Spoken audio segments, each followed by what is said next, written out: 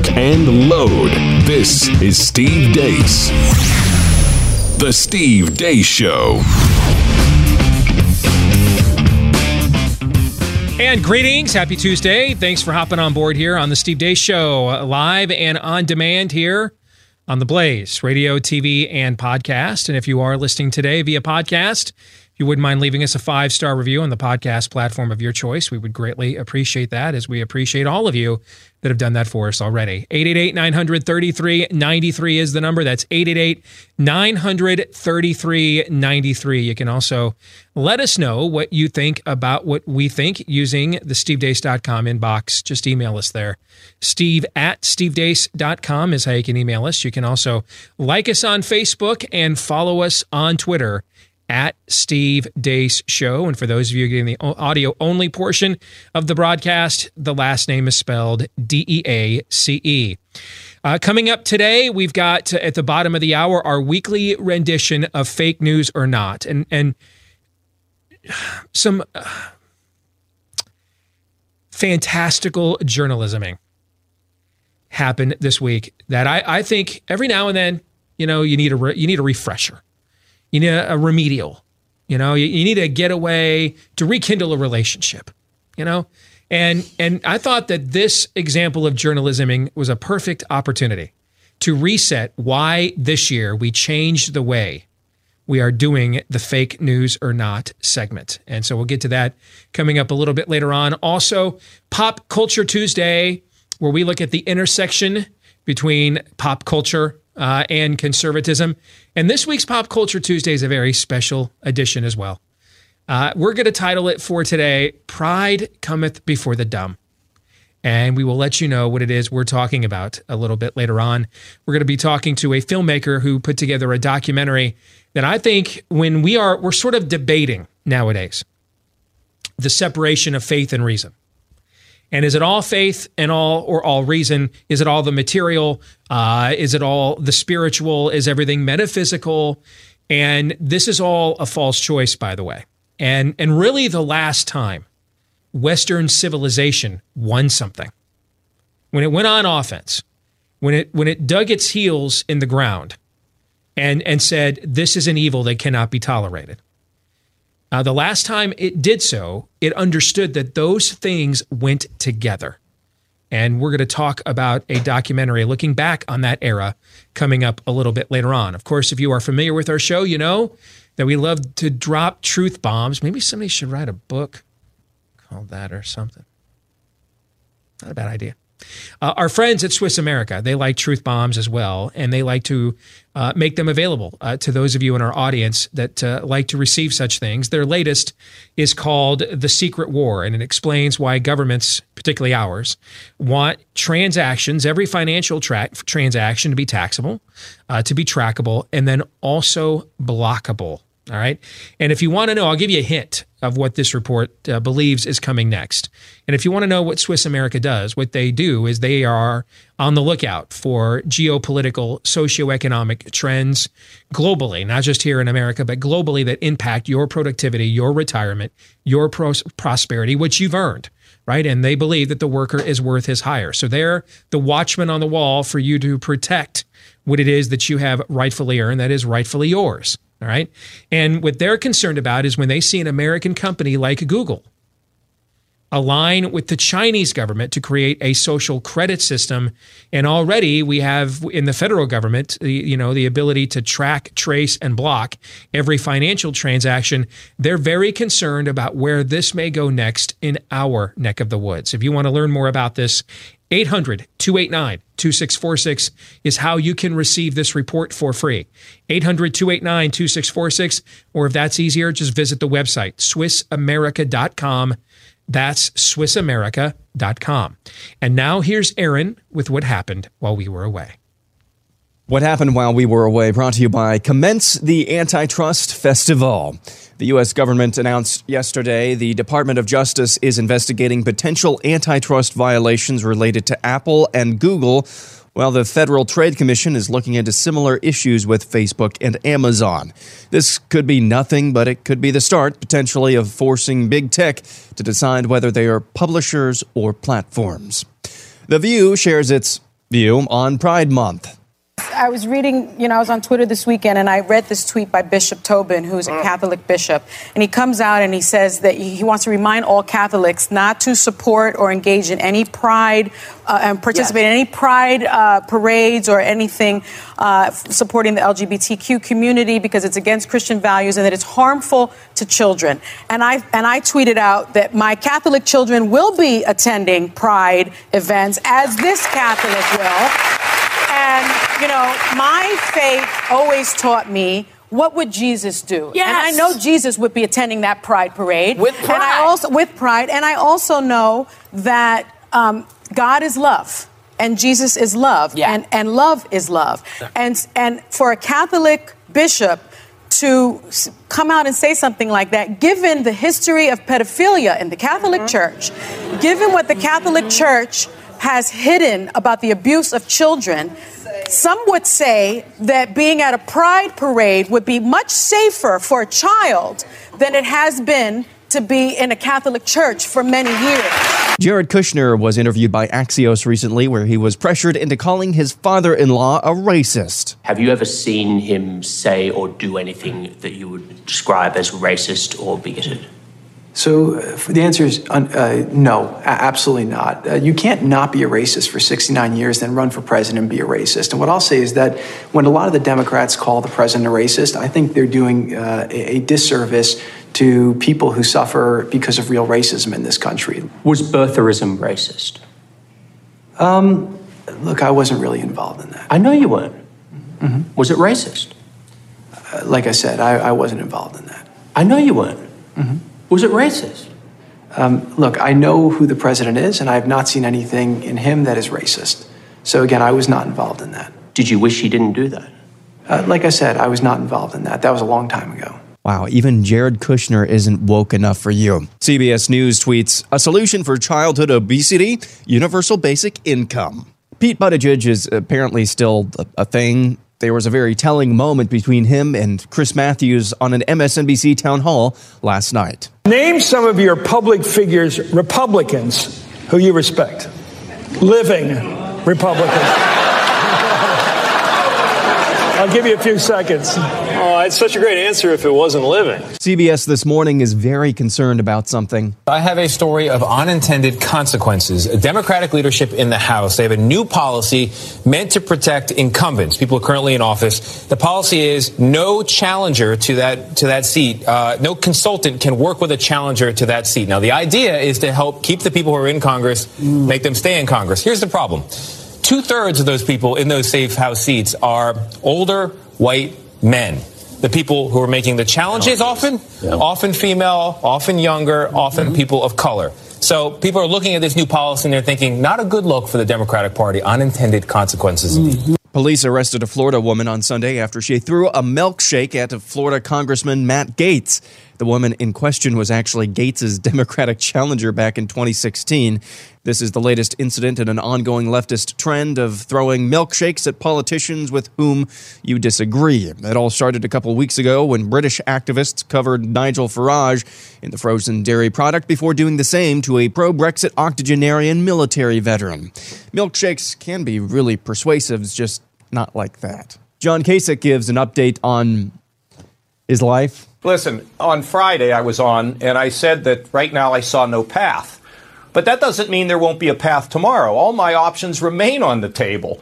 And frankly, I have a base out there, a base of people who contact us all the time wanting me to run. Larry Hogan had no base. He's just out kind of testing the waters. So as for me, what he does or what anybody else does doesn't matter. But I've said all along, if there isn't a path, then it doesn't make any sense. Right, There's but no talk me path through today, that. but that Talk doesn't me through mean there that. wouldn't be a path tomorrow. Students at Princeton's baccalaureate stood in protest of the special guest speaker, George Will. Apparently, he's like too right-wing or something. And finally, the Babylon Bee says, in major social faux pas, Trump body slams the Queen of England. I always knew that their culture was inferior to ours, and that's what happened. Well, we were away. Aaron's Montage today brought to you by a fantastic cruise that Glenn Beck and some of the VIPs here at the Blaze are taking some of you on next spring. If you'd like to go, let's tell you about it. It's called the Cruise Through History. You're going to sail through the Eastern Mediterranean, visit Italy, Croatia, Jerusalem, Israel, Athens, and Greece to explore the roots of Western civilization, which is what inspired this thing we call, domestically American exceptionalism. You'll get a chance to walk where Christ walked. You'll visit Venice, the birthplace of commerce, tour Greece, the origin of the republic and democracy. And yeah, there'll be plenty of time for fun as well. You can bring your kids and grandkids along with you if you'd like to go. And now's the time to start planning for this. If you want to learn more about what it is that inspired the founding of this country, you want to get back to the genesis of it all, you want to visit the website, ComeSailAway.com. All right, that's the website. You'll get information and details on the different packages that are available to be a part of this trip next year at ComeSailAway.com. All right, let's get to it in Aaron's Montage. If you'll recall, each year we do on our Christmas show, the last couple of shows of the year, I lay out my crystal ball predictions of the 10 things I said that I predict will happen in the new year. Remember? All right? Sure. The last couple of years, by the way, my forecasts have been pretty good, right? So while I'm not nearly as good at, I'm not nearly the Swami of political forecasting that I used to be, although I was pretty spot on this last year, if I do say so myself. And I just did. My crystal ball forecasts that I write for the website every year, the last couple of years, I've had like 5 or 6 of those correct out of 10, which is an insane amount, by the way. Do you guys recall what one of my main predictions for 2019 was going to be when I wrote this back last December? Do you remember? I don't. Okay. Let me regale you with tales from old. One of my top predictions last December for 2019 is that the only piece of bipartisanship that we would see this year is that the two parties would come together in order to take on the amount of autonomy that the social media giants have, albeit for dramatically different reasons. But in advance of what is sure to be a very contemptible, combustible 2020 election, where the free flow of information is really, if politics is how, as I wrote in Rules for Patriots, if politics is how we do civil war in America, the flow of information is the point of the war where you go house to house versus the enemy, all right? And where is the predominant amount of flow of information these days? It is not cable news. Where is it? It's via social media. And so what Aaron left out of the montage yesterday is House Democrats have launched their own probe against Facebook and Google. That was announced yesterday as well. The same day that the Justice Department announced under Trump that they're going to do the same. And I'm telling you, by the end of this year, some sort of rules of engagement that will likely leave wings of both sides unhappy, but will at least make the trains run on time. Because here's what's not good for anybody, all right? As much as Democrats hate giving people like us a voice, they have to understand on some level. That's why they ignored the guy in Pennsylvania, the state rep, who stepped up to the mom and the teenage girls and clowned himself. That's why they ignored him.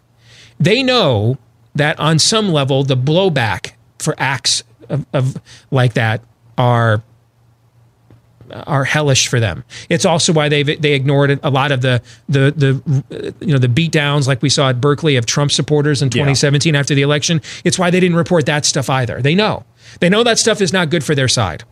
They don't need to create, any more Jesse Kellys. Twitter made Jesse Kelly a star.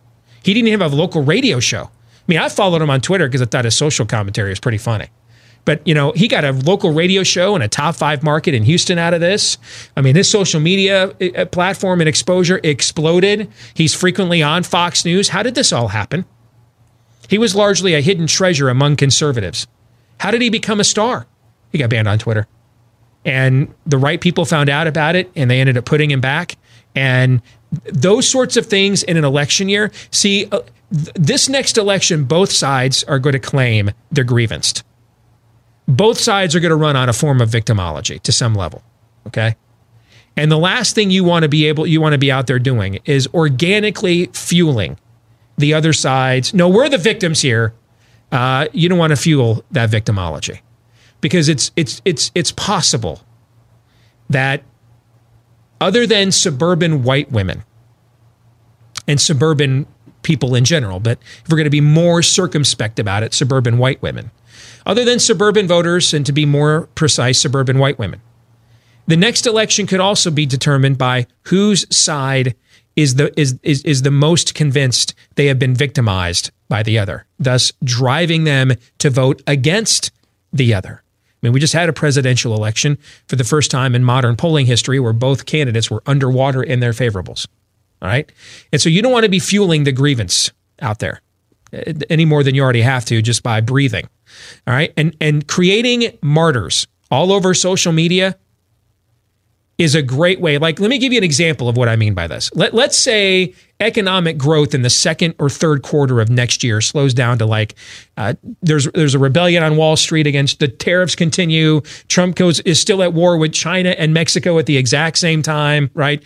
And let's say economic growth slows down to like an Obama-esque 1.5%, which gives the Democrat media the headlines of recession, even though the economy is still growing. But it's growing at, not nearly the brisk pace it is right now. Well, you need that to be the story. You don't, if you're over at the DNC, you don't want every primetime show on Fox to have the story that Mark Levin, I'm just throwing a name out there because he's got the #1 New York Times bestseller, so it's fresh on the brain. You don't want the story of Mark. You don't want Mark Levin on every Fox primetime show. I got banned from Twitter, Steven Crowder, okay, who's fighting with YouTube right now, because that's grist for the mill politically. That's red meat to keep your base that might otherwise be disillusioned if the economy slows down. And you're like, man, I thought he was going to help out the working man. I thought he was going to help out the common guy. Then you turn on your Fox News at night and you find out those damn lefties are banning your people from Twitter. And suddenly you're like, yeah, I totally forgot that I'm making, 10% less than I was making a year ago. Those things matter a lot in the culture in which we live today. And I think you're going to see both sides come together to come up with some rules of engagement to this is classic bipartisanship. Kick the can down the road so that the conflict doesn't actually wage during the next election cycle. And then whoever wins the next election will then take that as their cue that they then get to do whatever they want in this arena after 2020. Like letting the Supreme Court decide it. Yes. And then both sides will even run on, hey, if you let the other side win, you won't get to say what you want on social, blah, blah, blah, blah. That's what I think is going to go down. Your thoughts, Todd? No. In the middle of their hatred of Donald Trump, the middle of the insane silos we live in when we don't know what genders are anymore, the middle of people who have actually been candidates for office taking to the streets to throw milkshakes on people, what you're saying is infinitely reasonable, and thus is why it does not apply to our current state of affairs. Of course, I would hope you would be right, but at best it would be some version of, yeah, we believe in free speech, but it would just be the virtue signaling for whatever inside baseball reasons we know that they always have. But there's not going to be any meat on this bone. They can't control themselves. If they did control themselves, they would not be the cultist we claim they are. Of course, you're right reasonably, but we are living in unreasonable times. See, I don't know that even my theory is good. I don't mean that its result is good. I am looking at this strictly through understanding how politicians have worked with and around and for them. Okay, and if I can take away, see, they all want to fight on the flashpoint they believe they can win. All right, they want to control the narrative, and if you organically create victims of the other on the other team, the flashpoint goes back. The blowback on that is a son of a motherless goat, right?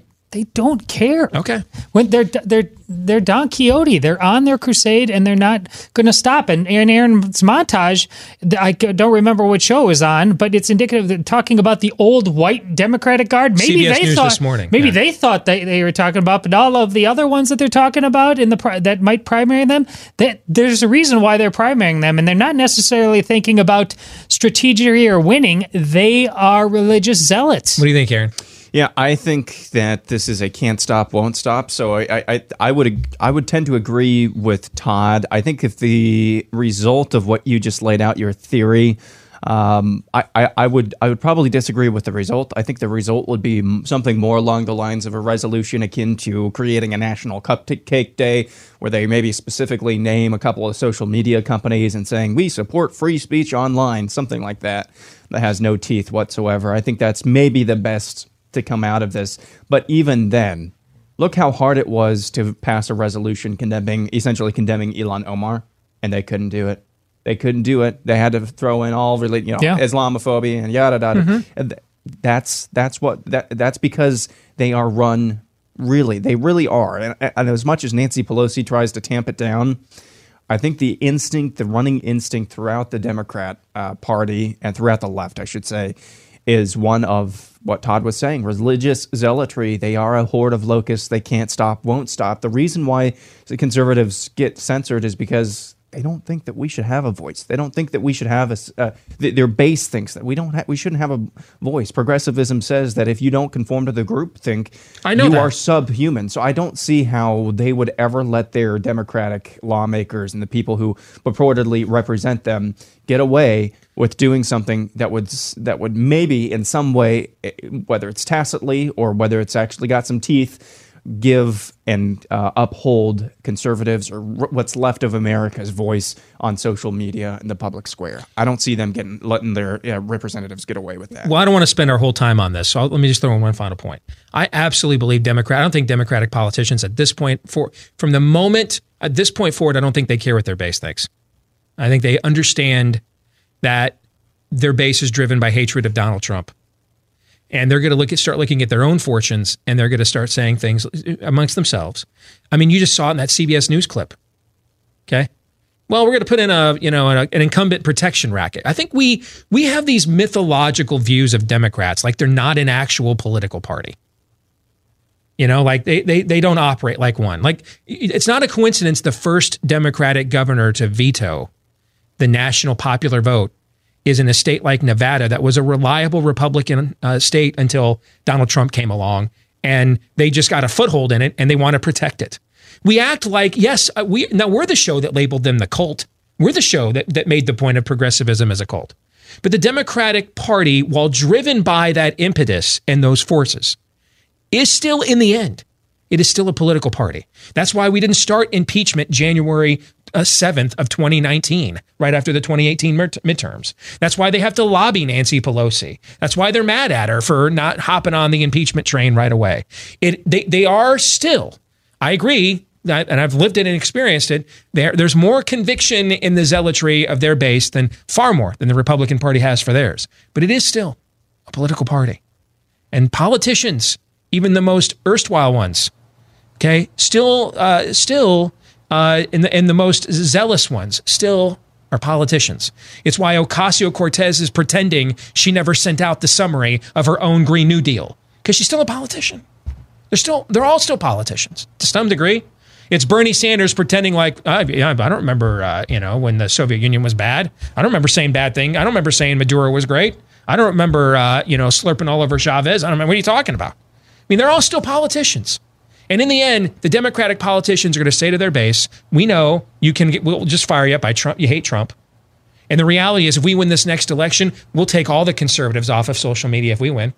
But we won't win. The odds of us winning this next election go down the more we victimize them in the heat of an election. So, we'll get to you.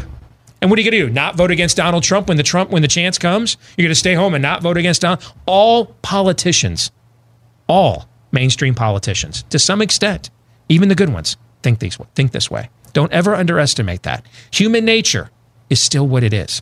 I think one of the problems, though, is I think you actually have to flip things. I think what they triangulate and politic too much by just having these singular Jesse Kellys, and they don't go all the way. I mean, do you really know how the right would truly respond if one of them just stepped up and said, you know what, if you're conservative, we are making this platform strictly progressive. We're banning all of you conservative.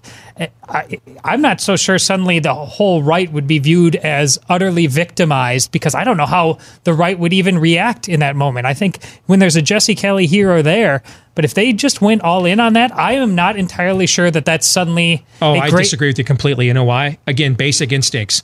How's your livelihood decided, do you think? Well, no, but remember, Twitter is in America. But the conservative, Twitter is conservative media. An entire industry whose livelihoods are essentially just shut down. Yeah, I think you would see. But the same ones making the milquetoast case they do on almost everything else. Suddenly, I just don't. You think they just sit there and accept? No, I don't know that. I don't think. But I don't know how well they'd make the case in a way that spoke to. I don't know if they would make it well, but yeah, they're going to fight over. They're greasing their skids doing clickbait. Take that away. Mama still needs a new pair of shoes. Kids got to eat. Daddy needs the lights on in the garage. I mean, that's money. Where's that money coming from then? Yeah, but I understand your point. But in the end, don't ever. Total depravity always sides with craven opportunism over zealotry. In the end, the long arc of human history shows that there are peaks. That for every mob outside of Lot's house in history, if there's 99 cases of better for one man to die than our whole status quo here to perish. The long arc of human history, human sin is far more manifested by give us Barabbas than it is, hey, bring out your men so that we can have our way with them. The crowd outside of Lot's house does happen, but most of the time, human nature and total depravity gives into craven opportunism before it gets there. All right. It's why you see all these corporations jumping on Pride Month. That's just craven opportunism, folks. That's all that it is. I've got a question about that real quick in passing. Yep. Is there something comforting about that, knowing that it's just craven opportunism? Yes, there is. In a weird way. Still driven by profit. Yes, in a weird way, for every zealot, total depravity will point out in human history, there's 50 people that are more like the landlord in the Tobey Maguire Spider-Man movies. Rent. Pay the rent. Because listen, Nancy Pelosi would love to be overrun. Love for us to run us out of social media. Do you know what she would love even more than running us out of social media? You know what she'd love even more than that? To remain Speaker Nancy Pelosi. Yep. Okay? So running us out, totally out of Western civilization, really high on her list. I don't deny that. It ain't higher, though, than I like being Speaker Pelosi. Ain't higher than that. Okay? Even the Queen of the Damned, Ocasio-Cortez, ain't about some shucking and jiving and some political sleight of hand when the temperature gets too hot. All right? Never, ever underestimate the need for the palm to be greased. Ever. That being said, I think it's totally possible we could be at a mob outside Lot's house moment, as you guys pointed out. But the politicians will try to cut some kind of a deal, whether their bases like it or not. And maybe this is what they'll do. Hey, we'll give you the Trump impeachment you want on one hand over here. And on the other hand, we cannot go dumping all these conservative voices in the middle of an election year when that reverb is all going to come back on us. People hate that stuff, and they do. If you look at, you want to know why we're on offense on religious liberty? How do you go on offense on religious liberty after you lose the gay marriage fight? How does that happen? Does that make any sense? You lose the argument that this behavior is immoral and shouldn't be supported by the state. Because you're not really losing it. Okay? You're right. And I will explain why when we come back here in a moment on The Blaze. And then we'll get to a fake news or not that is a worthy reminder of why you should be not paying attention to most of what is called news. Next, stay tuned.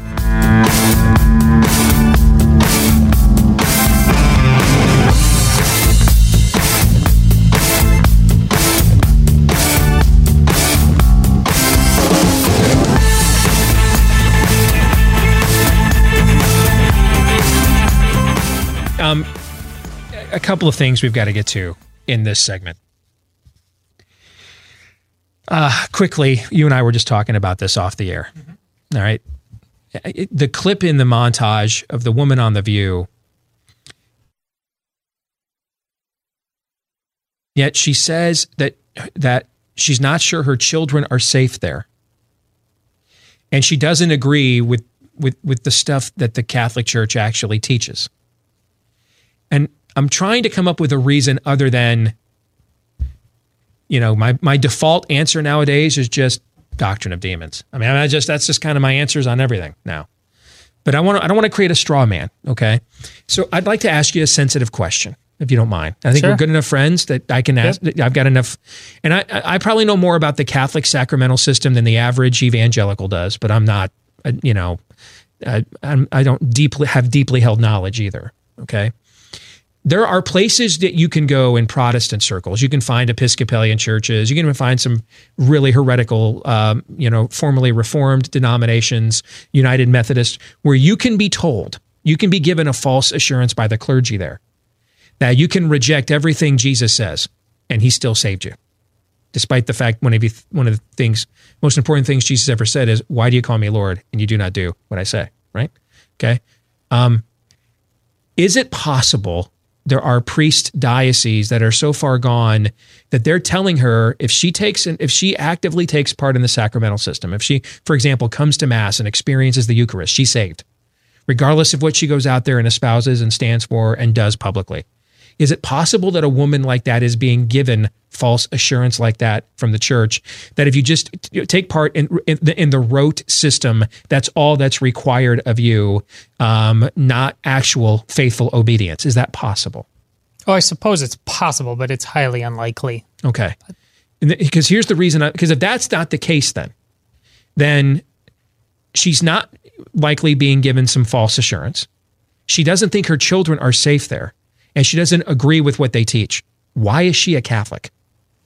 Why belong to something you don't feel safe, you don't belong to, you don't agree with, and isn't telling you that you will escape hell just by coming here and going through the motions? Then why is she a Catholic? Well, for the same reason that one woman throws milkshakes on people. That's what she's doing. She's throwing milkshakes on this place. She's a bully, and she's allowed to be a bully. One of the most prominent priests in America right now is Father James Martin, and he spends his entire time supporting what is basically a homosexual ministry.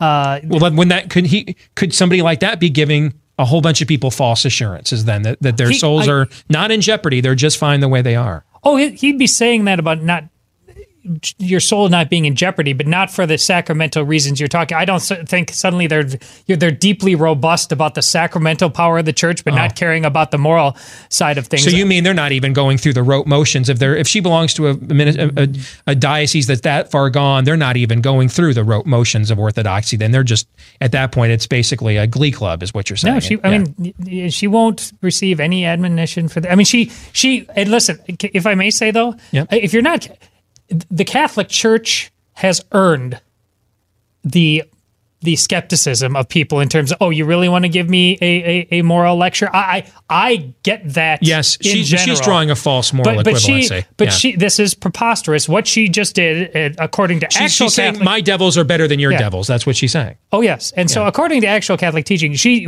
if not before, she has excommunicated herself from the Catholic Church. She will, even if she's going every Sunday, especially if she's saying things like this and participating in the Eucharist, she's excommunicated herself. She is outside of grace because of that. That's what you need to understand. So these are like the women in Corinth that Paul warned about, that were, if you knew what was going on in that culture at the time, that literally belonged to the pagan religion and were just going down the street to say, hey, we're a part of the Christian church now. Let us preach, let us teach, follow our customs. Yeah. That she's just a modern day manifestation of what Paul was warning about there. Yeah, and we have nobody who is willing to stay.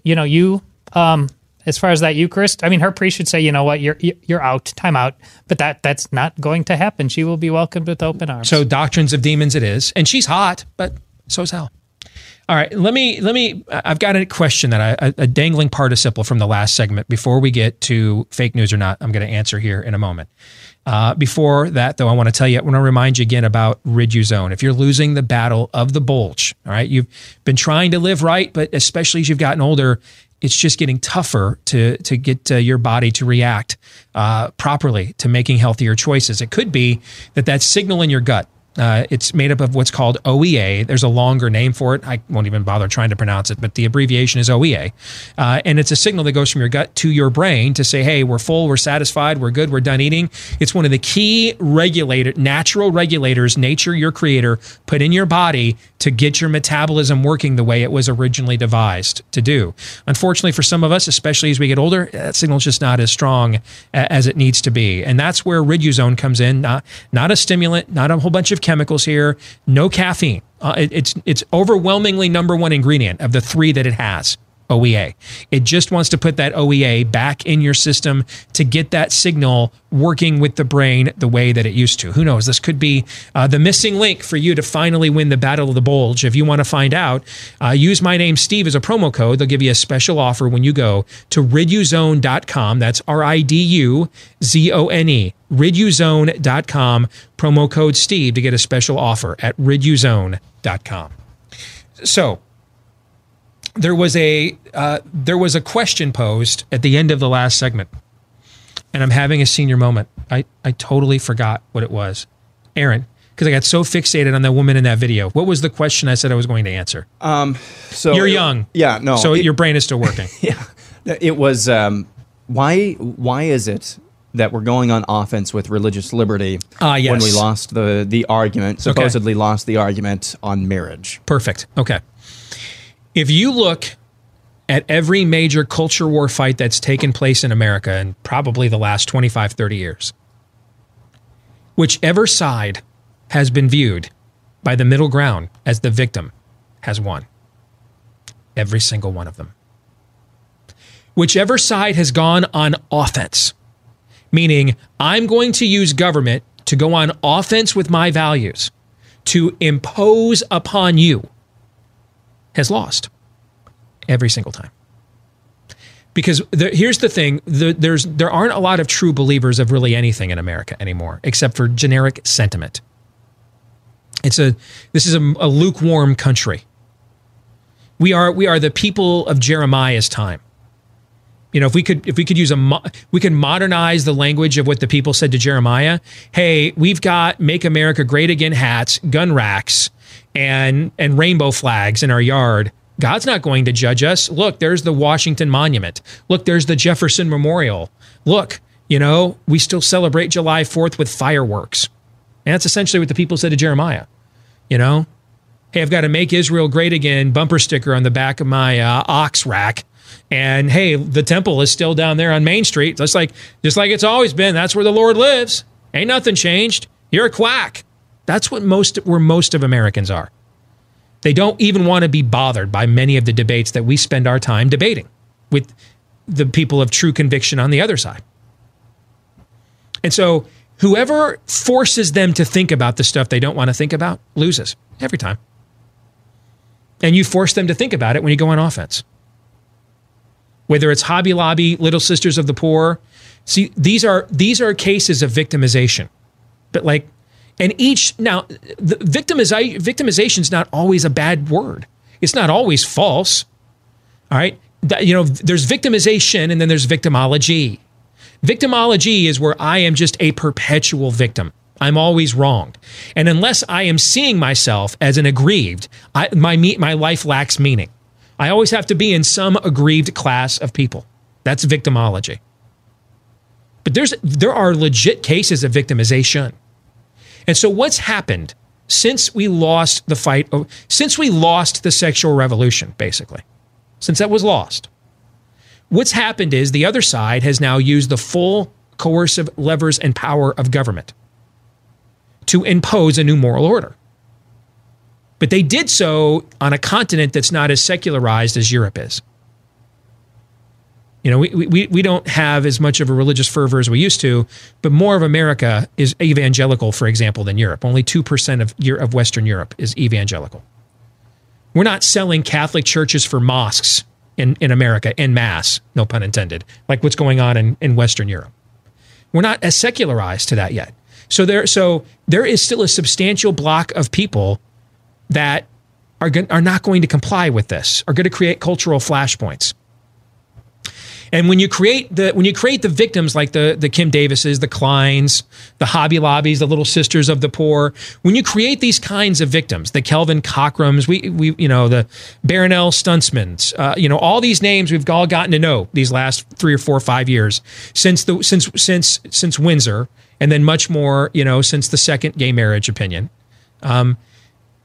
These become national names. And that forces the people who would prefer to not be bothered. They are Bartleby. Most of America is Bartleby the Scrivener. If you remember that Melville short story from when you were in AP English back in the day, most of America would like to say, I would prefer not to, when given real moral decisions. So whoever forces them to make a decision, you lose the argument. Every time you force them to make, they would prefer they would prefer total acquiescence of every view. A lot of Americans think when they call themselves Christian, they're really this obscure religion called Baha'ism that thinks everything is true, which of course ends up being the most intolerant view, because if everything is true, you're essentially saying nothing is, because they're all claiming to be exclusively true that you're saying are all simultaneously true. That's where most of America is at right now. It's a very lukewarm temperature on the stove. And so if you create a flashpoint, if things are lukewarm and there's a flashpoint, that flashpoint does what to the temperature in the room? Increases the heat. When the heat increases, you invariably are forced to respond. I would prefer not to, says most of America. So if you are seen as the one, so the argument has gone from, why are you just telling these two people who love each other they can't love each other? We lost that argument the minute we allowed that to take foot. Lost. Okay. Now the argument is you're going to tell Chick-fil-A shouldn't be able to have a business on my campus because that triggers me. You lose. And so the same people are like, yeah, gay marriage is great, are then the same people are like, leave Chick-fil-A alone, because they don't believe in anything other than, can't we all just get along? Okay. And so whoever goes on offense in the culture war loses. All right. So if you want to win the tranny fight, go point out the dude who finished, what was it, in 290th place 2 years ago at the NCAA national track meet, decided he was transgendered, and then what did he finish, second or won it or something? He won it. See that? Look for victims. Whichever side gets to claim you are using the powers and levers of coercive force to victimize us, you're going to win the argument. You're going to win. Because most people would prefer to be like, you know what, man, you can tranny all you want in your home, even up and down my street. But I'd really like to see my granddaughter out there throwing the shot put, and that poop ain't right. Okay? But if it becomes acceptance and, that's 57 genders, you're going to lose. You're going to lose. So whichever side forces this mushy, cultural, lukewarm hell that most Americans prefer to live in, to make a choice, just forcing them to make a choice, the reverb on that thing is a motherless goat. They hate making a choice. They don't want to make any choices. Okay? And that's how you go from you lose the marriage issue and the sexual revolution to how are you on offense with religious liberty? Whichever side is on offense in the culture war loses every single time. And that's been the case over the last quarter century. So that is the answer to that question. Let's quickly get to this week's Fake News or Not, brought to you by our friends at Home Title Lock. If you watched 60 Minutes and Own Your Own Home, if you watched an episode recently, they had the FBI's former head of cyber crimes on there warning homeowners that foreign and domestic thieves can steal your home. Do it all online, because that's where a lot of our mortgages and our home titles are kept, where they can then be hacked. And here's what thieves do. They forge their names onto your paperwork, claim it's yours, then they borrow against the equity in your home as collateral in order to cash out at your expense. And then they stick you with the payments. Identity theft protection won't protect you. Your mortgage lender can't protect you either, but for pennies a day, our friends at Home Title Lock will. Here's how you can find out if you're already a victim. If your home's title's already been tampered with, go to HometitleLock.com. You can register there for a title scan and the report that goes with it. Those are both free. It's a free title scan and report. Protect your most valuable investment that most Americans will ever have, their own home, at HometitleLock.com. That's HometitleLock.com. So this year we made the decision with Fake News or Not in the year of no BS. We just decided this is opposition media. What we call mainstream media, by and large, is representative of a foreign country and believes you and I live in another country, and they're hostile to our values. And there's no point fact-checking the Washington Post any more than you would fact-check Al Jazeera at this point, right? And so we've spent most of this year now, when we do Fake News or Not, we're looking at the people and the news sources that are supposed to be representing us. Are they the ones telling us the truth? And if you're wondering, hey, Steve, I think you've gone too far, and I think maybe, keep hope alive, right? Maybe you're in that camp. I'd like to introduce you to really the official newspaper and news outlet of Capitol Hill. It is called The Hill. And here is a headline that The Hill ran this week as the abortion wars continue to wage on in America. Poll. Nearly half of Americans say Supreme Court should uphold Roe versus Wade.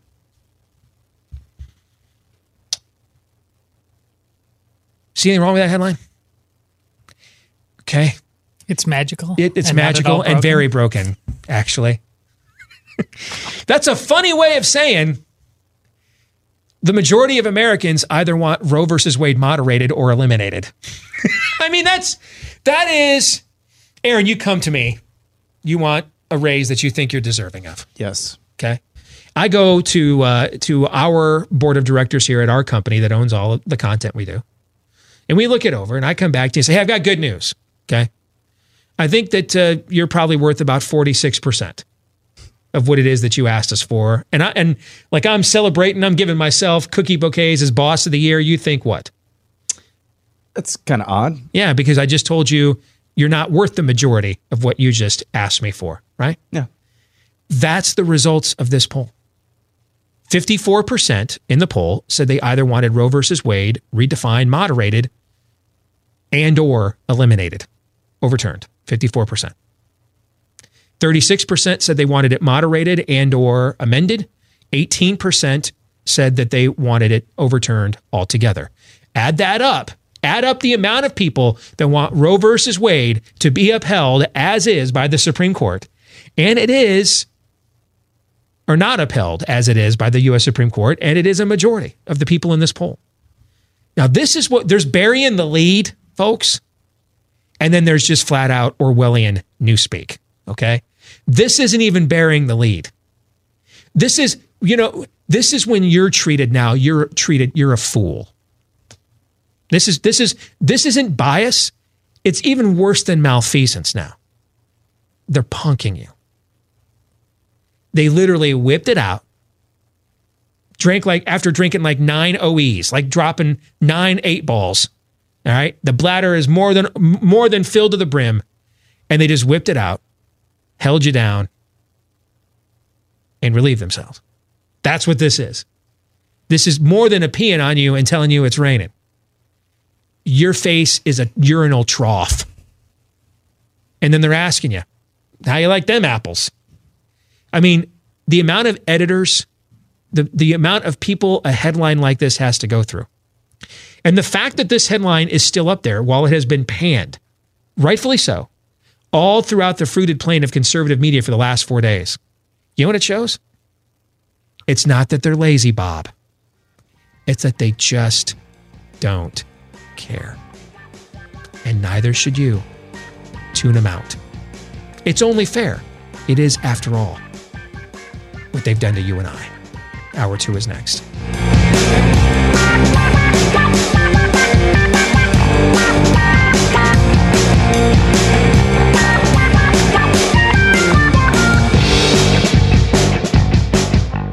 And we're back with Hour 2 here live and on demand on The Blaze. 888-900-3393 is the number. 888-900-3393.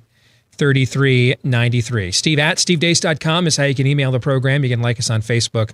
Follow us on Twitter at Steve Deace Show. Last name is spelled Deace. I was at the gym over the weekend. I'm there most days, but over the weekend I was at the gym, and I'm sitting in the sauna afterwards.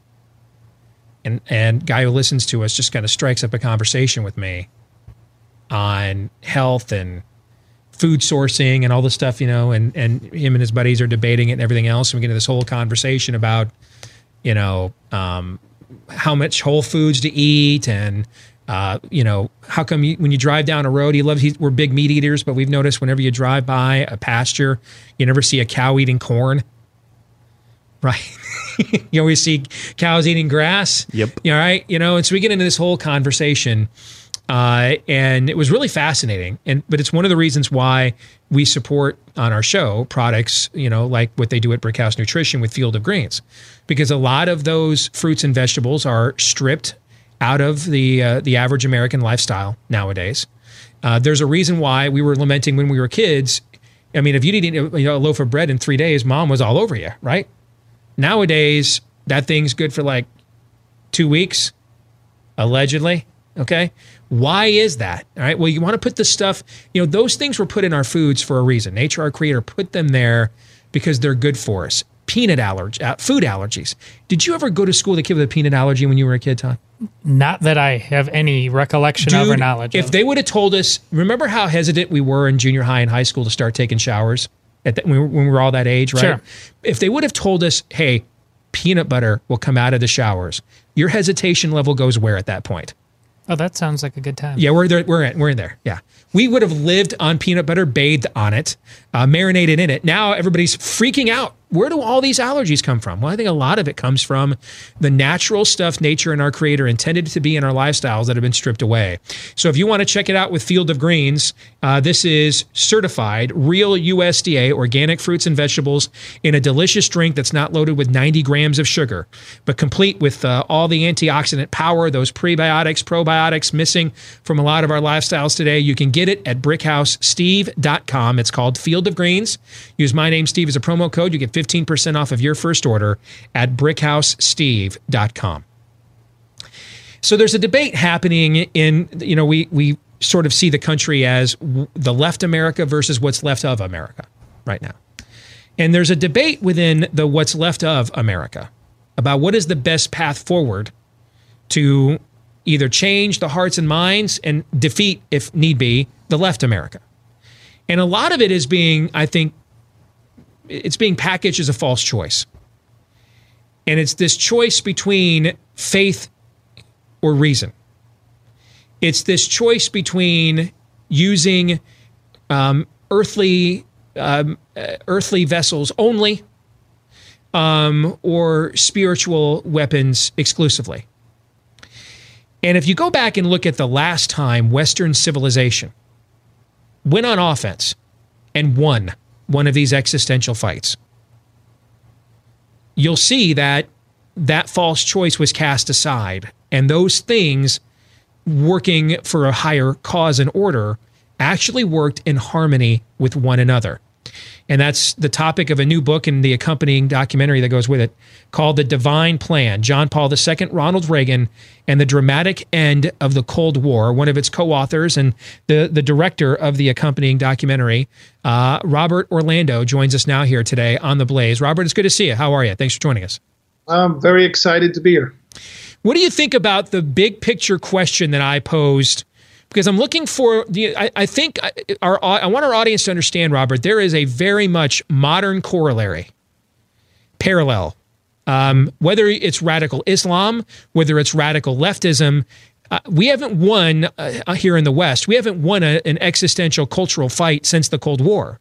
And therefore, I think we would be wise to go back and look and see what can be emulated from that past win and imported into what's going on here in our modern age. Your thoughts on that?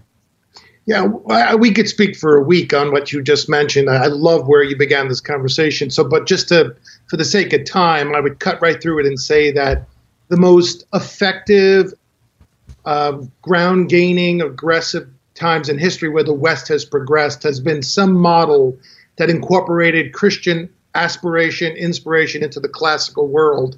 So it's not a mind or body relationship. It's actually a mind and body relationship, and which is a sacramental worldview, which is give unto Caesar what is Caesar's and give unto Christ what is Christ. So this integrated view of the world has been the answer and has showed the most progression. And the antithesis of that worldview is what you're seeing in the radical left, which is a binary world. It's a world of hyper politicizing everything. Either you're of the body and a wise person who's leaving superstition behind, or you're just like you and Christ, or you and your religious experience are so up there that the physical world means nothing to you. And those are kind of extremes of what I think our progress has been.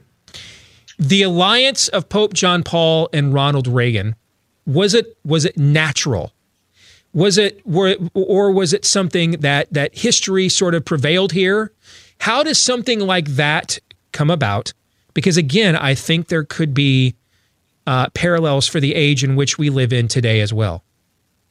I think both of them represent the exact world I was just speaking about. They're actors, so they understand the real world of being on a stage, but they're also people who have suffered tremendously, have come through World War, Cold War, in their own lives, they've suffered tragedy, and I think there's a spiritual journey for them that actually culminates, or I should say is sparked for the end of their lives when they're both nearly assassinated within 6 weeks of one another. I think that was the galvanization at that point of maybe they thought of it in general, or it was more progressive, or someday it would happen. But I think after they both faced death with that immediacy, I think it was like time to go. And then from there, I think the mission, they met, joined, and realized that though they might be very different culturally and where their origins were, it was time to get on the real mission, was to bring down what was in that world, the nemesis, to what we're saying the West is. Did it help you mentioned shared leadership tragedy experience with both of their attempted assassinations happening so close to each other, but there was a shared generational experience there. Both men had lived through World War II, only to see the Third Reich replaced by the evil empire. In the case of the Pope, he saw his own homeland eventually. He saw the Iron Cross taken down in exchange for the hammer and the sickle. So that shared generational experience, if you look at Reagan's political awakening, where he went from a typical Hollywood actor, Democrat, he's still the only president that's ever been the president of a union or the head of a union ever before.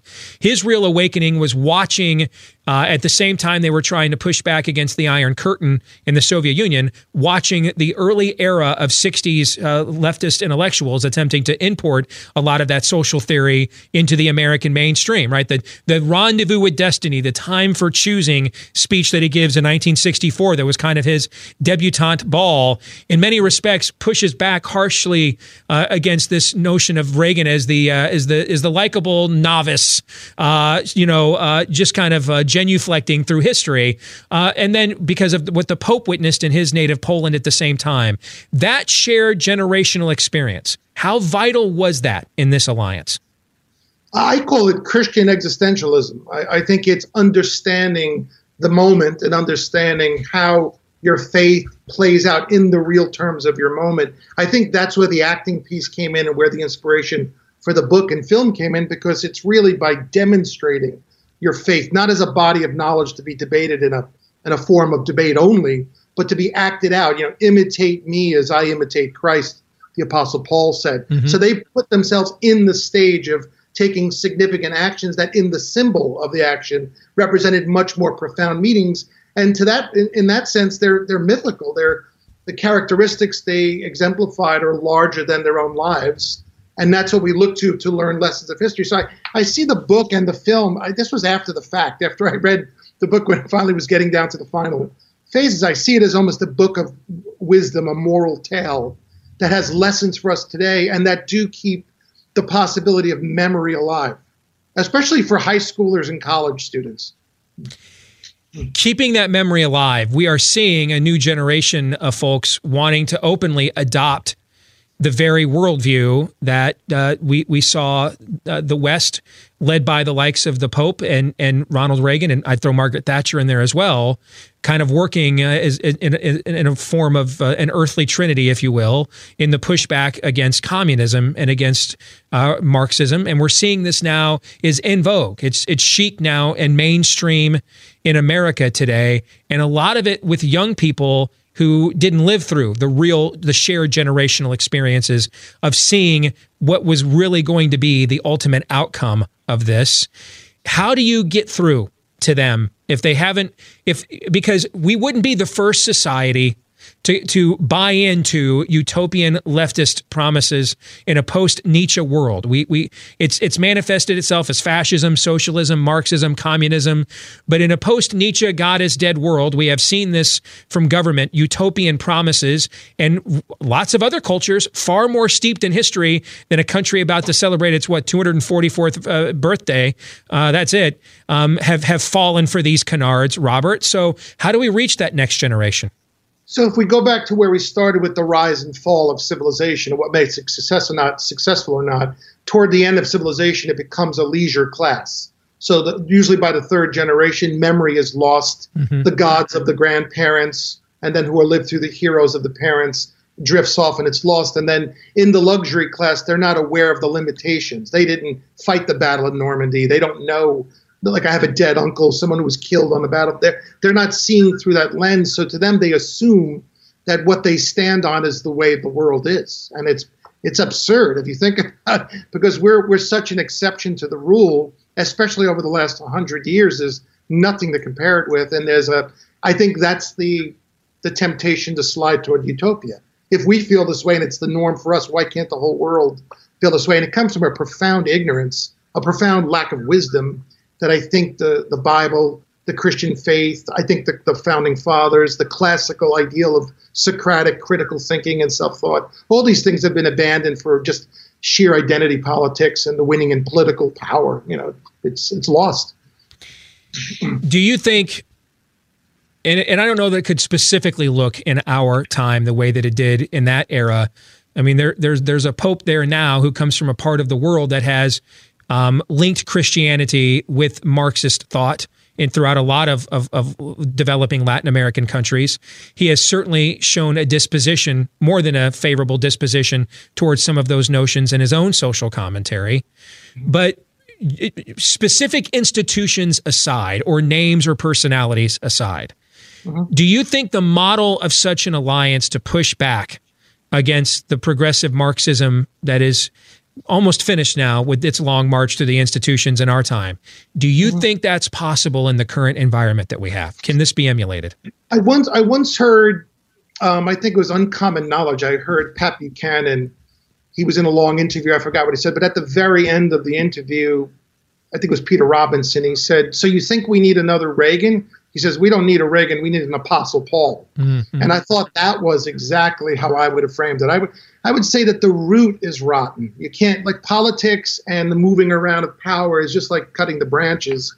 But I think, and not to echo Jordan Peterson phenomena, but you really have to get down to the paradigm of how Marxism bled back into the postmodern idea. Nothing can be known. Everything's a social construct. So wherever you see inequity or difference of people or community, it always means someone is scheming to keep other people down. And with that kind of cynical approach, going back to your Nietzsche or Marx or Darwin or whatever, where it's a very cynical way of looking at the world, an anti-faith way of looking at the world, you can't change it. So I would say you have to get at the root. And where's the root?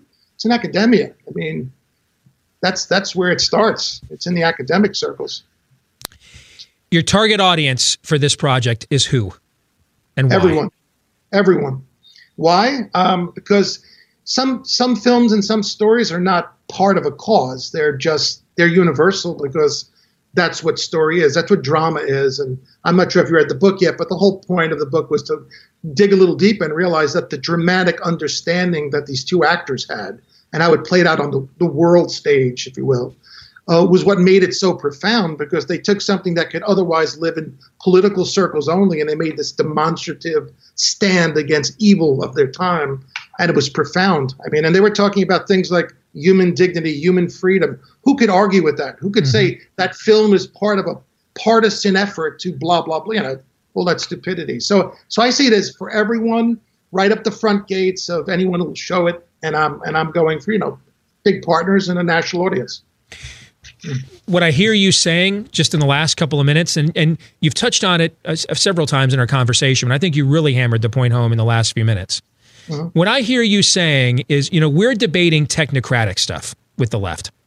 We're debating gross domestic products ratios. We're debating reform and growth. There's a reason why I'd give almost every GOP consultant a Viking funeral, because those are like the first two words instead of nana and dada that they all learn is reform and growth, and the average American doesn't know what the hell any of that crap means or care. All right. And what I hear you say, here's what I hear you saying to the stuff our audience hears from our show every day is the people that we have representing us in the what's left of America are out largely having a technocratic fight. Look at the Obamacare debate. The Republican argument was we can't afford it. So does that mean it was moral if we could? If they could zero baseline budget Obamacare, would it be moral to tell Hobby Lobby, Liberty University, and Little Sisters of the Poor they've got to fund for the abortions for their employees if they want? As long as it's affordable, right? The people that represent us politically often go out of their way to avoid the existential narrative and drill down to the technocratic mumbo jumbo. The other side's out there arguing Marx. They're arguing Nietzsche. They're arguing all the intersectionality iniquity that you just articulated. They're giving the culture a mythology. They're giving them a purposeful narrative. The people over here, you got Mitch McConnell's like, well, we don't really have the votes for that, so we can't bring that to the floor. They're over here, God is dead. And what I hear you saying is what these two actors understood, and they brought with them into the world stage, is the power of story, the power of myth, particularly when it's undergirded with eternal truths and values. That really, in many respects, this is almost a Tolkien-Lewis-esque sort of political alliance. And they understood that the best way, you weren't going to push back on the evil empire with missiles alone or even with sermons alone, but could you fashion those two things together into a grand narrative that offered people a better path forward historically than what was being offered to them in Moscow? Is that what I hear you saying? Can I hire you as a promoter? That was perfect. No, it's exactly what I'm saying is that we're not here to do. So it's interesting because I can't tell you how many intellectual conservatives I've had to stop and say something like, please stop using the economic model. Stop using the economic model. Stop talking about this soft Marxism on the other side, because you're wasting all of our time that you're going to eventually face, like the Renaissance, like all the Enlightenment, is that there's cultural tensions and how we understand our identity, culture, which means spiritual and however you define it. And I know how you define it and I define it. But I think that's where you have to get into those guts and start saying, what is our self-identity? How do we relate to the larger universe? What is our plan, our destiny, our divine plan? When you start talking about things like that, then there's a chance, I think, at true reform. And there's a positive message here that everyone suffers, right? The cross is not about fighting one religion versus another.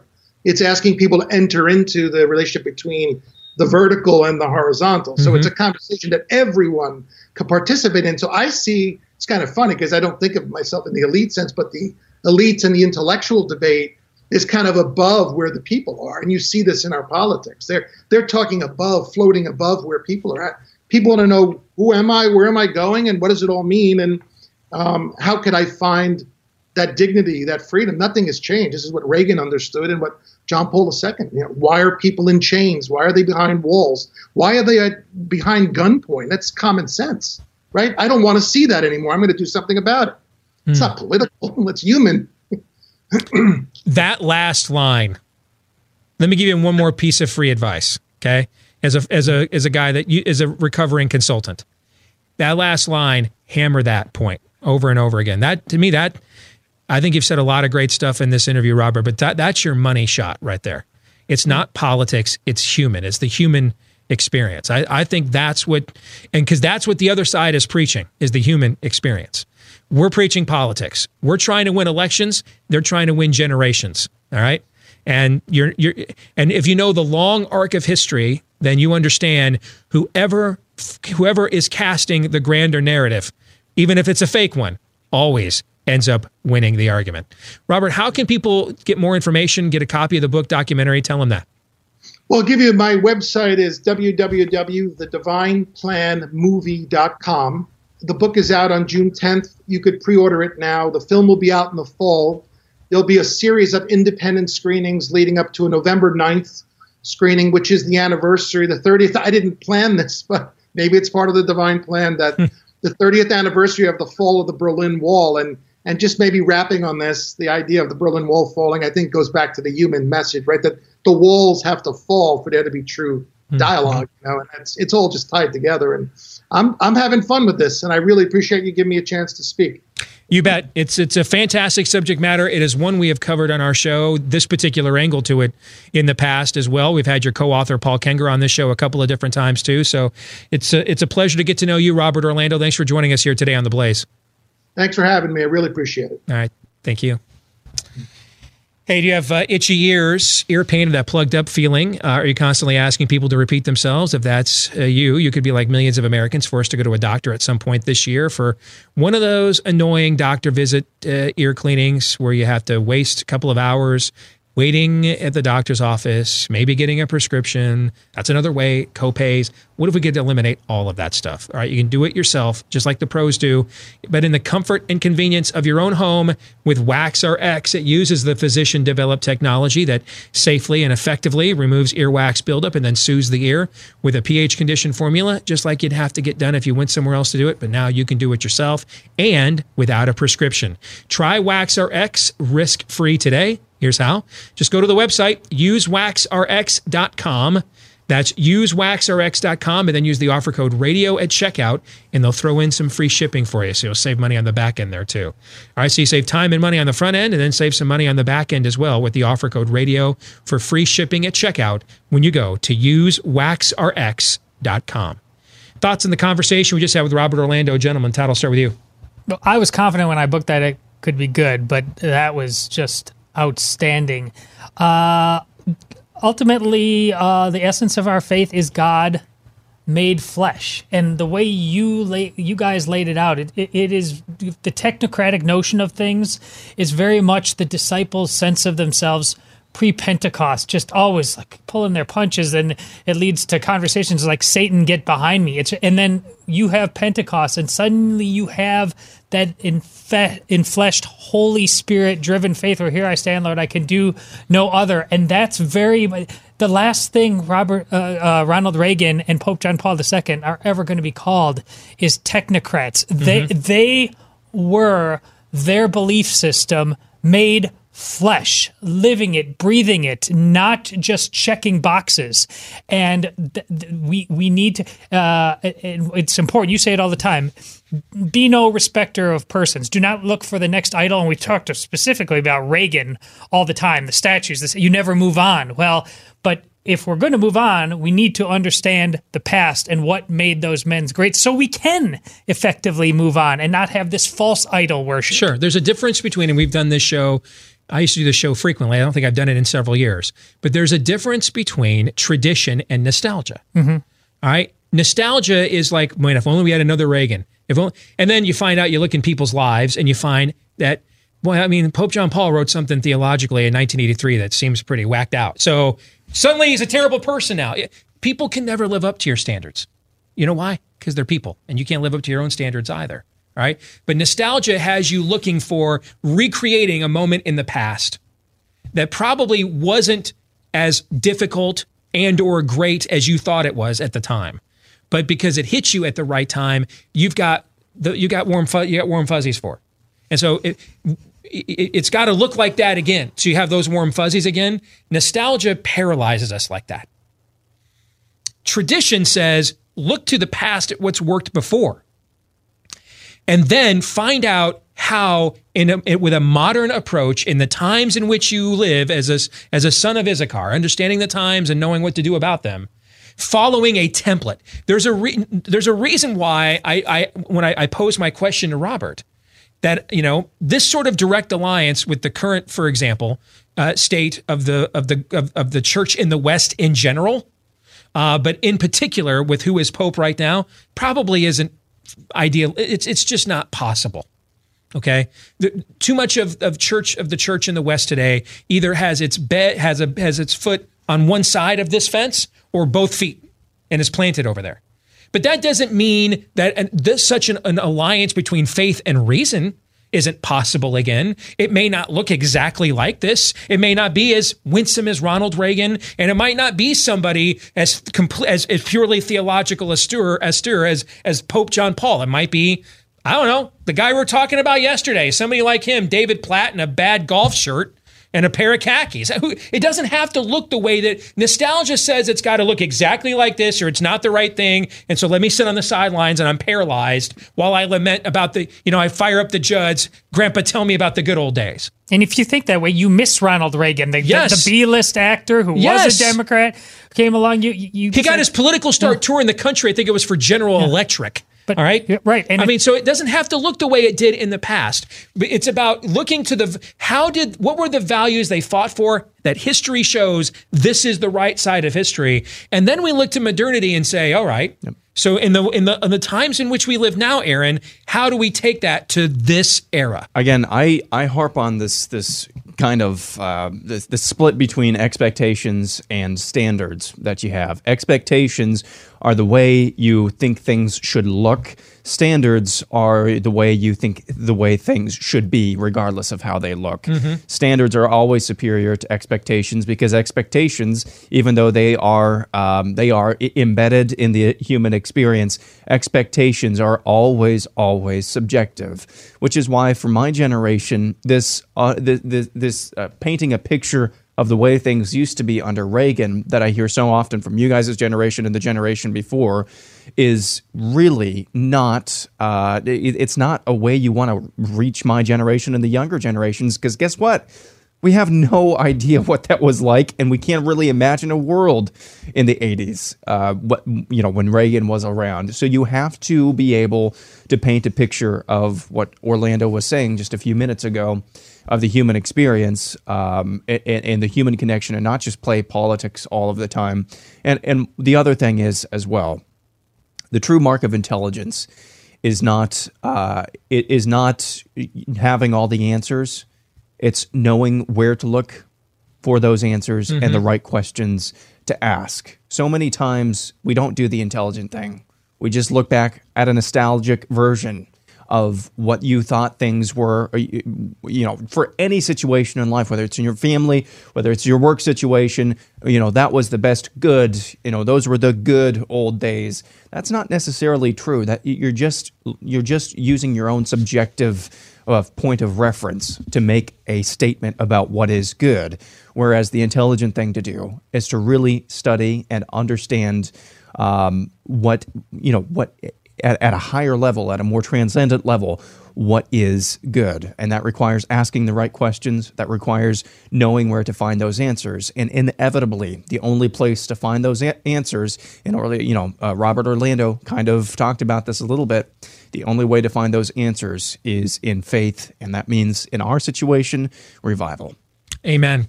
That's very well said. And I certainly hope those of us in the older generations than Aaron, the one he represents, I hope we listen to some wisdom from the youth. We're losing them because we have failed to conserve our own stories. And we're so caught up in Rasmussen polls and what's the current Republican, flavor of the month's approval rating. And over there, the other side is selling them on utopia. It's fake. It's false. It's demonic.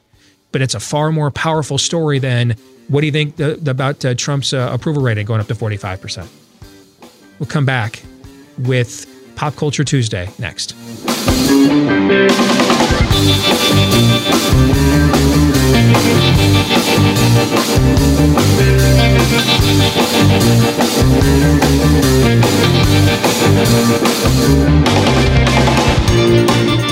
Millions of Americans are fighting the battle against what's called chronic pain, which comes from inflammation every single day. And Millions of Americans have kind of just decided that regulating is the best they can possibly hope for. They just have to live with the pain. But what if real relief was possible? That's where Relief Factor comes in.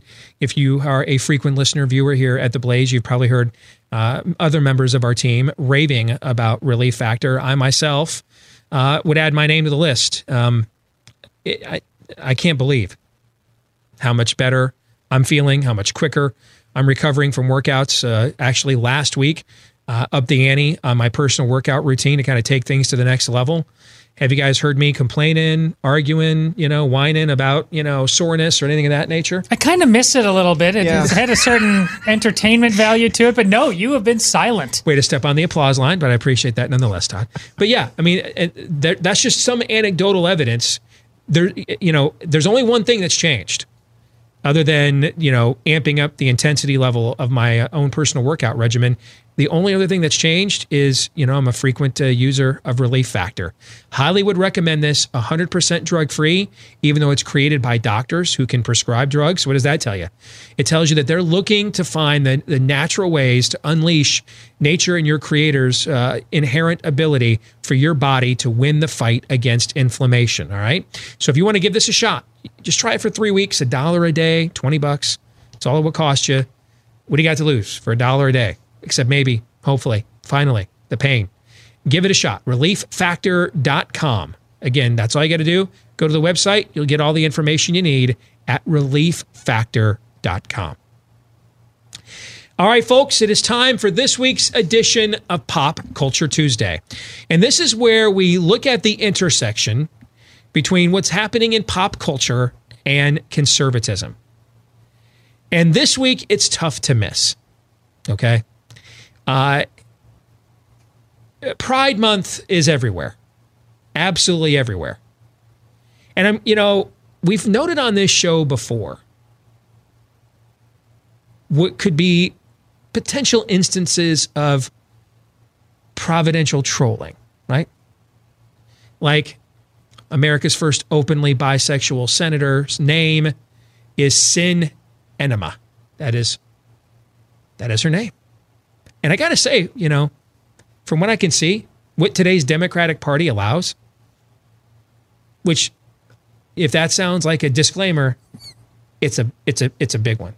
But given what today's Democratic Party allows, Kyrsten Sinema has actually done a fairly decent job. I don't know if you guys have noticed this or not, but there's actually some things we probably would agree with her. She's actually called her own party to task. Yeah, a couple things she's from actually the right. She's done again by what today's Democratic Party will how far on the left part of the house their Overton window sits. Okay, she's actually pushed back against it a little bit, But there's been lots of these instances, right? The root of all sin is what? What is the root of all sin? Pride. And this would be Pride Month? No, this is Love, Joy, Peace, Understanding Month, right? Yeah, allegedly. I mean, it's gone beyond ridiculous to the point I think I said on the show yesterday, and if I didn't and I just thought it, shame on me because I should have said it out loud. If I were gay, I'd be at the point now, I'd be like, chill. Jonah Hill. Yeah, that's one of my favorite gifts, the Jonah Hill. Yeah, I'd be like, hey, man, relax, take it easy. Be cool. You don't understand this movement at all, do you? Apparently I don't. All right. So I went looking yesterday for some examples of how dumb this is becoming. Took you forever, didn't it? Yeah. No. Here's what I did is I went hashtag Pride Month on Twitter and found these 5 exampple in less than 20 minutes yesterday. Here came the fire hose, huh? Just full throttle. And I need to tell you the amount of I had antibacterial wipes for dinner last night in order to cleanse myself after. It's one of my favorites. Yeah, I mean, do you do it with the sea salt? Well, no, I put them grill on, yours. Yeah, I put them on the grill. Throw a little, salt. Cilantro, lime. Yeah, sure. cilantro, lime sometimes. Yeah. But and don't forget avocado. Yeah, with your bacterial wipes. But yeah, it's got electrolytes. Yeah. But what I had to do to cleanse myself after going into that Diagon Alley, all right, So I came Nocturne Alley. I came back with the top 5 examples that pride cometh before the dumb. Are you guys ready? No. Yeah. Clearly no. Todd has the correct answer. No. Since I know what's coming, no is the correct answer. Let's begin here with number 5. Let's celebrate, and this is sad, a sad mental disorder. Here's a comparison of, Wine Dad says, here's a comparison of when I was a bridesmaid at my brother's wedding in May 2015, and now here I am as the groomsman for my sister's wedding in May 2019. It's a mental illness, folks. And I'm not giving up the ghost on that. Fire me, ban me, I don't care. This is a mental illness, and I'm not going to go along with encouraging people to do things that so many honest studies show they end up regretting later on. I mean, let's go to the next one in this category. Ollie writes, when you're filling out a form and the only options are male or female. Think of all the civilizations that have come before us in human history who would love for that to be their daily lament. That the only options before you are male and female. Do you know why those are the only options before you? Because there are only 2 types of people. There are men and there are women. This reminds me of a couple years ago when they were actually selling T-shirts for some version of Pride Month, but to order them, you had to check the box, male or female, for the style of shirt you wanted. That's true. Totally true. I'll take self-owns for $1,000, Alex. Yes. All right, let's get to number 4 on our list this week of pride cometh before the dumb. Death to heteros apparently doesn't get you banned from Twitter. Here is Synactive, who writes, illegalize straight marriage. I hope all of the non-gays burn. Hashtag Pride Month. I wonder Todd, what he's trying to say. What do you think he's trying to say? Well, I just think that he's really displaying love is love. He's really acting that out on Twitter that, love is love is love is love. And, he might express it a little bit differently, but that's what he's saying. Or she, it. I'm sorry. They? Yeah. Whatever. Your thoughts on the amount of acceptance that tweet at least implies, Todd? I don't know. I like a good self-immolation as much as anybody, It's just warm fuzzies that never stop. Get hotter and hotter. If anybody went on Twitter and wrote, I hope the gays burn, not only would they be off Twitter in 10 seconds, they'd probably be in a prison cell. All right. And all CNN would be talking about until the next Malaysian airliner. Forget saying that. Let's put down the list of things conservatives and or Christians have actually said and been banned for. Mm-hmm. I'm quite certain none of the ones that we really know about, the big name ones that have been, I don't think anybody said anything about burning anybody. I think whatever they said was probably closer to a tickle fight, and that got them axed. Where are we at? Number 3? Yep. Number 3 on my list of pride cometh before the dumb here. Everything is racist. Okay? Even Pride Month is racist, according to Charles Blow, who I looked has nearly 800,000 Twitter followers. Okay? It's Pride Month can now discuss how the queer community is just as racist as the straight one, how the queer community has overt tribal tendencies that it celebrates rather than is ashamed of, or how black queer people are forced to suffer a double marginalization. Yes, I said it. I triple dog dare you. See, I told you. I mean, this is fantastic. This is and so just so you know, you're racist if you're straight. And you're racist if you're gay. You just need to know you're just a racist. Yeah. No matter what. Thank you for your clarity, if you're asexual, you're racist because your color is black. We'll learn that from a certain beer company here in a minute, because now you're culturally appropriating. You're just racists. So love is not love, apparently. Again, we're learning. Just so you know, Mr. Blow, expect a milkshake. That's all I can tell you. It better be chocolate. All right, let's get to number 2.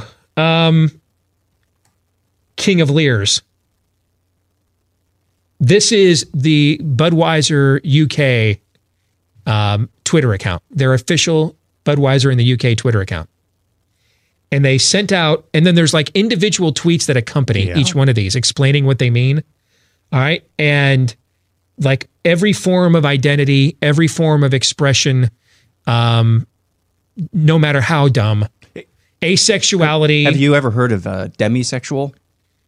I've heard of dummies. Demisexual. Okay. Yeah, that's represented here. Is it? Yeah. Somewhere, I don't know, but it is.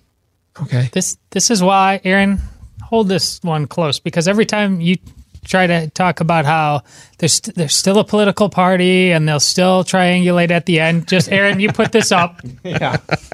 The amount of time a bunch of people at a company that goes back 100 years and is celebrated by large, virile Clydesdales, they spent time doing this. So just remember that. Okay. Which one? Which? All right. Which one of these cups do you like the most? Which design is the best? I guess I'd go with the one at the bottom right. I was just thinking because it looks kind of maize and blue, doesn't it? Or is that a purple? That's purple. Oh, okay. Yeah, that's purple. Yeah, I would go with that one. You would go with that one? Yeah. Okay. Yeah, I don't really like any of them. What about you, Todd? This whole conversation is a gigantic man card violation. What's a man? Yeah. Sorry. Yes. And our number one example of pride cometh before the dumb for Pop Culture Tuesday this week. This story was totally fake, but it's also totally believable. All right. So this is a parody account that actually in the past has used Nintendo figures in order to put them in overtly homosexual memes and things of that nature. And yesterday for Pride Month, it came out with our staff is filled with people of all sexualities. So we love supporting that.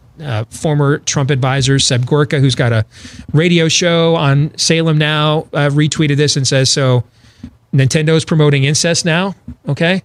Because if you know the Mario world, Mario and Luigi are actually related, okay? And it turned out that this tweet was fake, but don't you find this, in defense of Mr. Gorka, I find this, if this was a real tweet, given what we are seeing from the corporate world already in the month of, it's June 4th.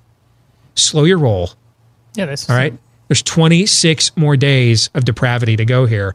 If given what we've already seen from the corporate world, if I would have not said to you, Todd, that this was fake and that the actual Nintendo account tweeted this out yesterday, would you have believed it?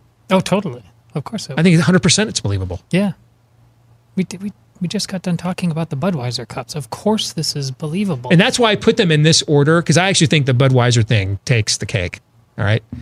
But I put them in this order because I wanted people to see that the truth is stranger still than the fiction.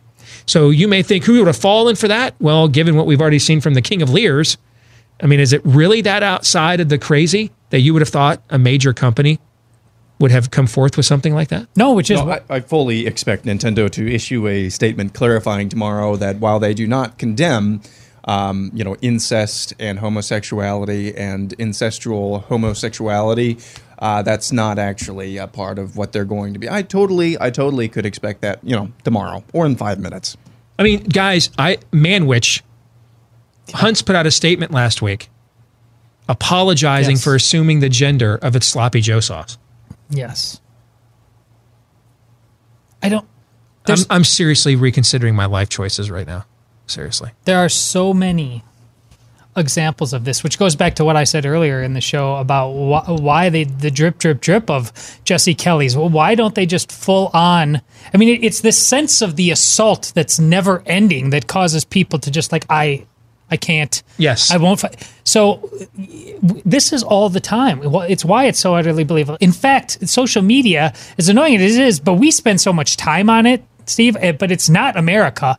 But if they went full throttle on it, they're behind the curve a little bit in terms of going full Manwich. I'll tell you too, after going through that hashtag yesterday, even in the limited amount of time that I did, and I kept it, when I did the search, I kept it for top results because I wanted people with real followings. Okay. And also, if you went too deep, you might have never come out there. That's Dear God. That's true too. I already wrote a book. That got me close enough to the mouth of madness. I don't need to go back there again. But I just want to reiterate this point to you. There aren't any good arguments here. This is why they're so aggressive and emotional in their pitch, because there isn't. When I got through that search,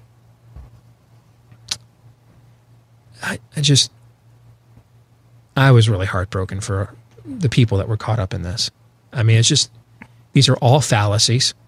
They're easily debunked in 3 seconds or less. I mean, remember the old show, Name That Tune? I can debunk your fallacy in 3 syllables or less. I mean, and it's all the same sloganeering. It's all the same talking points. One of the reasons I included the Charles Blow thing in there was just because I guess Pride Month is, to make the point that even Pride Month is racist, is his take was actually one of the few which just, tripled down on the ridiculous, but it was one of the few that just literally, it didn't read like it came from a central hub, dare I say a Ministry of Information, and they were all given, hey, here's how you are to feel about this, and then what you're to say about it. And it's just sad, and it's tragic, and I think and for me, it was a worthwhile reminder that there's real people made in the image of God, real souls that Jesus died for, that are caught up in this, that are not numbers or constructs or statistics or algorithms. I mean, there's a major American pharmaceutical company right now running ads, basically telling homosexuals, hey, don't be worried about AIDS anymore. You're good. I mean, that's dangerous, man. That is literally, you're playing Russian roulette with people's lives. So, yes, we had some fun with this, but it was to make a serious point. These are eternal things that are at stake here. And ideas, including the worst ones, have eternal consequences. Finally today, if you are in the real estate market, lots of signs going up in my neighborhood as I bang I was almost going to get out of an episode of banging my mic and not have Aaron yell at me when I'm off the air. Dang it. Have to replace that incidents without, days without incident at work sign over there in your corner of the studio, Aaron. I'm sorry. It's true. Real Estate Agents I Trust was a company Glenn Beck and his associates started several years ago. Tired of real estate agents who talked a good game and yet didn't deliver when they were needed the most. And when they are vetting real estate agents to be listed among those you can trust, they're looking for 3 things. All right, an agent who has a track record of successfully navigating what can be a complicated regulatory and economic real estate market. An agent that understands data matters but looks for the outliers and doesn't spare the details at the same time. And then finally, someone who's got a rapport you can get along with, easygoing, reliable, returns calls, you enjoy talking to. This is such a personal process. It's also very stressful, and the likelihood it will be successful if you don't get along, not high. So if you're looking for a real estate agent that you can trust, go to the website, realestateagentsitrust.com. That's realestateagentsitrust.com. That'll do it for today. Back at it till tomorrow, and then we'll have overtime for our Blaze subscribers as well. Until then, John 3:17.